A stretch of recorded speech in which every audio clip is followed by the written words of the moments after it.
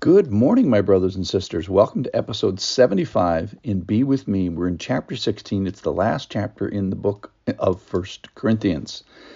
And today we're going to receive Paul's response to a question that the Corinthians had. Now, they apparently gave Paul some sort of a list of questions or wrote him a letter or something, and they asked good questions. They asked about sex, and they asked about marriage, and they asked about people.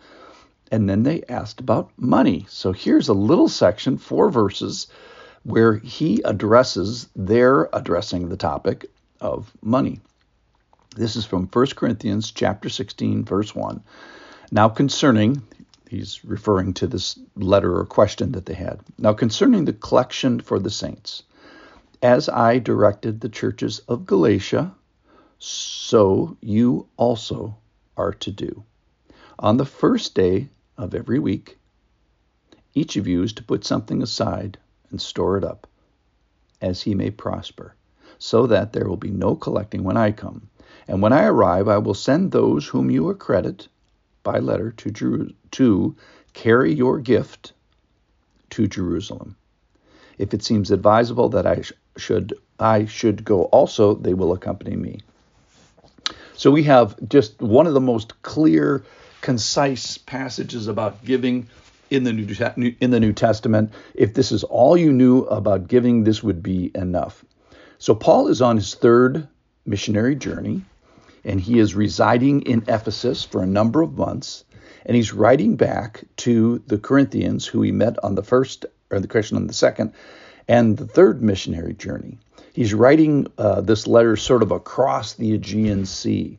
The Aegean Sea is the body of water that's between Greece, in the Mediterranean Sea, that's between Greece and the Macedonia Peninsula, and then the Asia mainland. So basically what we'd say is the difference between Greece and Turkey today. And it's probably 400 miles or so from Corinth to where he is in Ephesus. And that's in the direction. So if Paul's in Ephesus, Corinth is to his west, and to his east, twice or 3 times as far, is Jerusalem. So this money that's going to come to the poor saints in Jerusalem is going to have to go, more than 1,000 miles. So he's collecting, and this probably refers to Galatians chapter 2. He's going to refer to actually the people of Galatia, and what he told them is remember the poor in Galatians 2:10, and bear one another's burdens in a financial sense. So let's talk about giving, the nitty-gritty of giving. First of all, it's directed in an orderly way, and sort of like not an optional. You are to do this, he says. So it's not. It is a gift, and it is done volitionally with the heart, but it's a expected gift, if you will. It's done in an orderly way. That is that Christian leaders are directing this giving. In this particular case, it's Paul, but I would expect that if you go to church, I would expect to have giving be a part of your worship, and have it be led by certain people, and that money directed by certain people.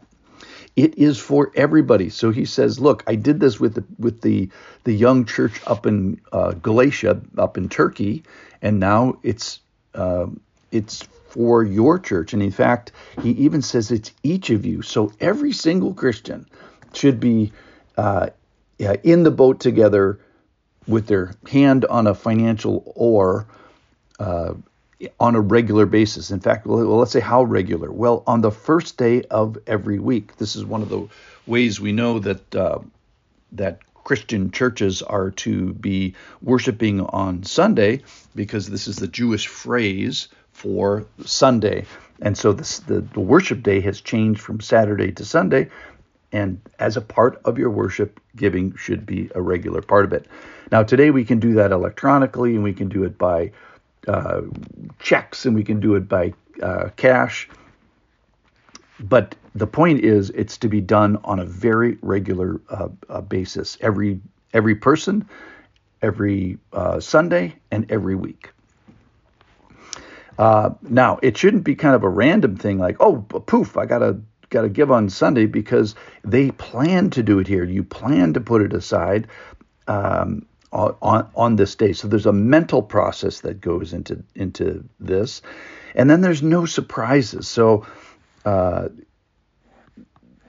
just wondering about the guy with the sign that you may drive up to in your city, and I would ask this question: is there any good giving that's done outside of a car window to a guy with a sign? Now, I'm not saying you shouldn't be giving to the poor. In fact, that's kind of the point here, is yes, you should be giving to the poor, but then it becomes an issue of stewardship and wisdom. So let's say you have, X amount of dollars to give to the poor, then you need to figure out, as a discerning giver, what is the best way to give to the very poor in your community and in other communities. So you want to be giving to an organization or a process where it takes into account work, and it takes into account addiction, and it takes into account care and housing for these people. So I'm not so sure that can be done outside of a car window. Then it has to do with being saving. So it says, I want you to put this aside and save this stuff. And think about this. Every dollar that's used for ministry, eventually, if you work its way back, it all was earned. And how is it earned? As he may prosper. So this is a proportional giving. So should the rich be giving more than the financially strapped in your community? Yes. Remember in Deuteronomy, it says, beware lest you say in your heart, my power and by my might I have gotten this wealth. You shall remember the Lord your God, for it is he who gives you power to get wealth.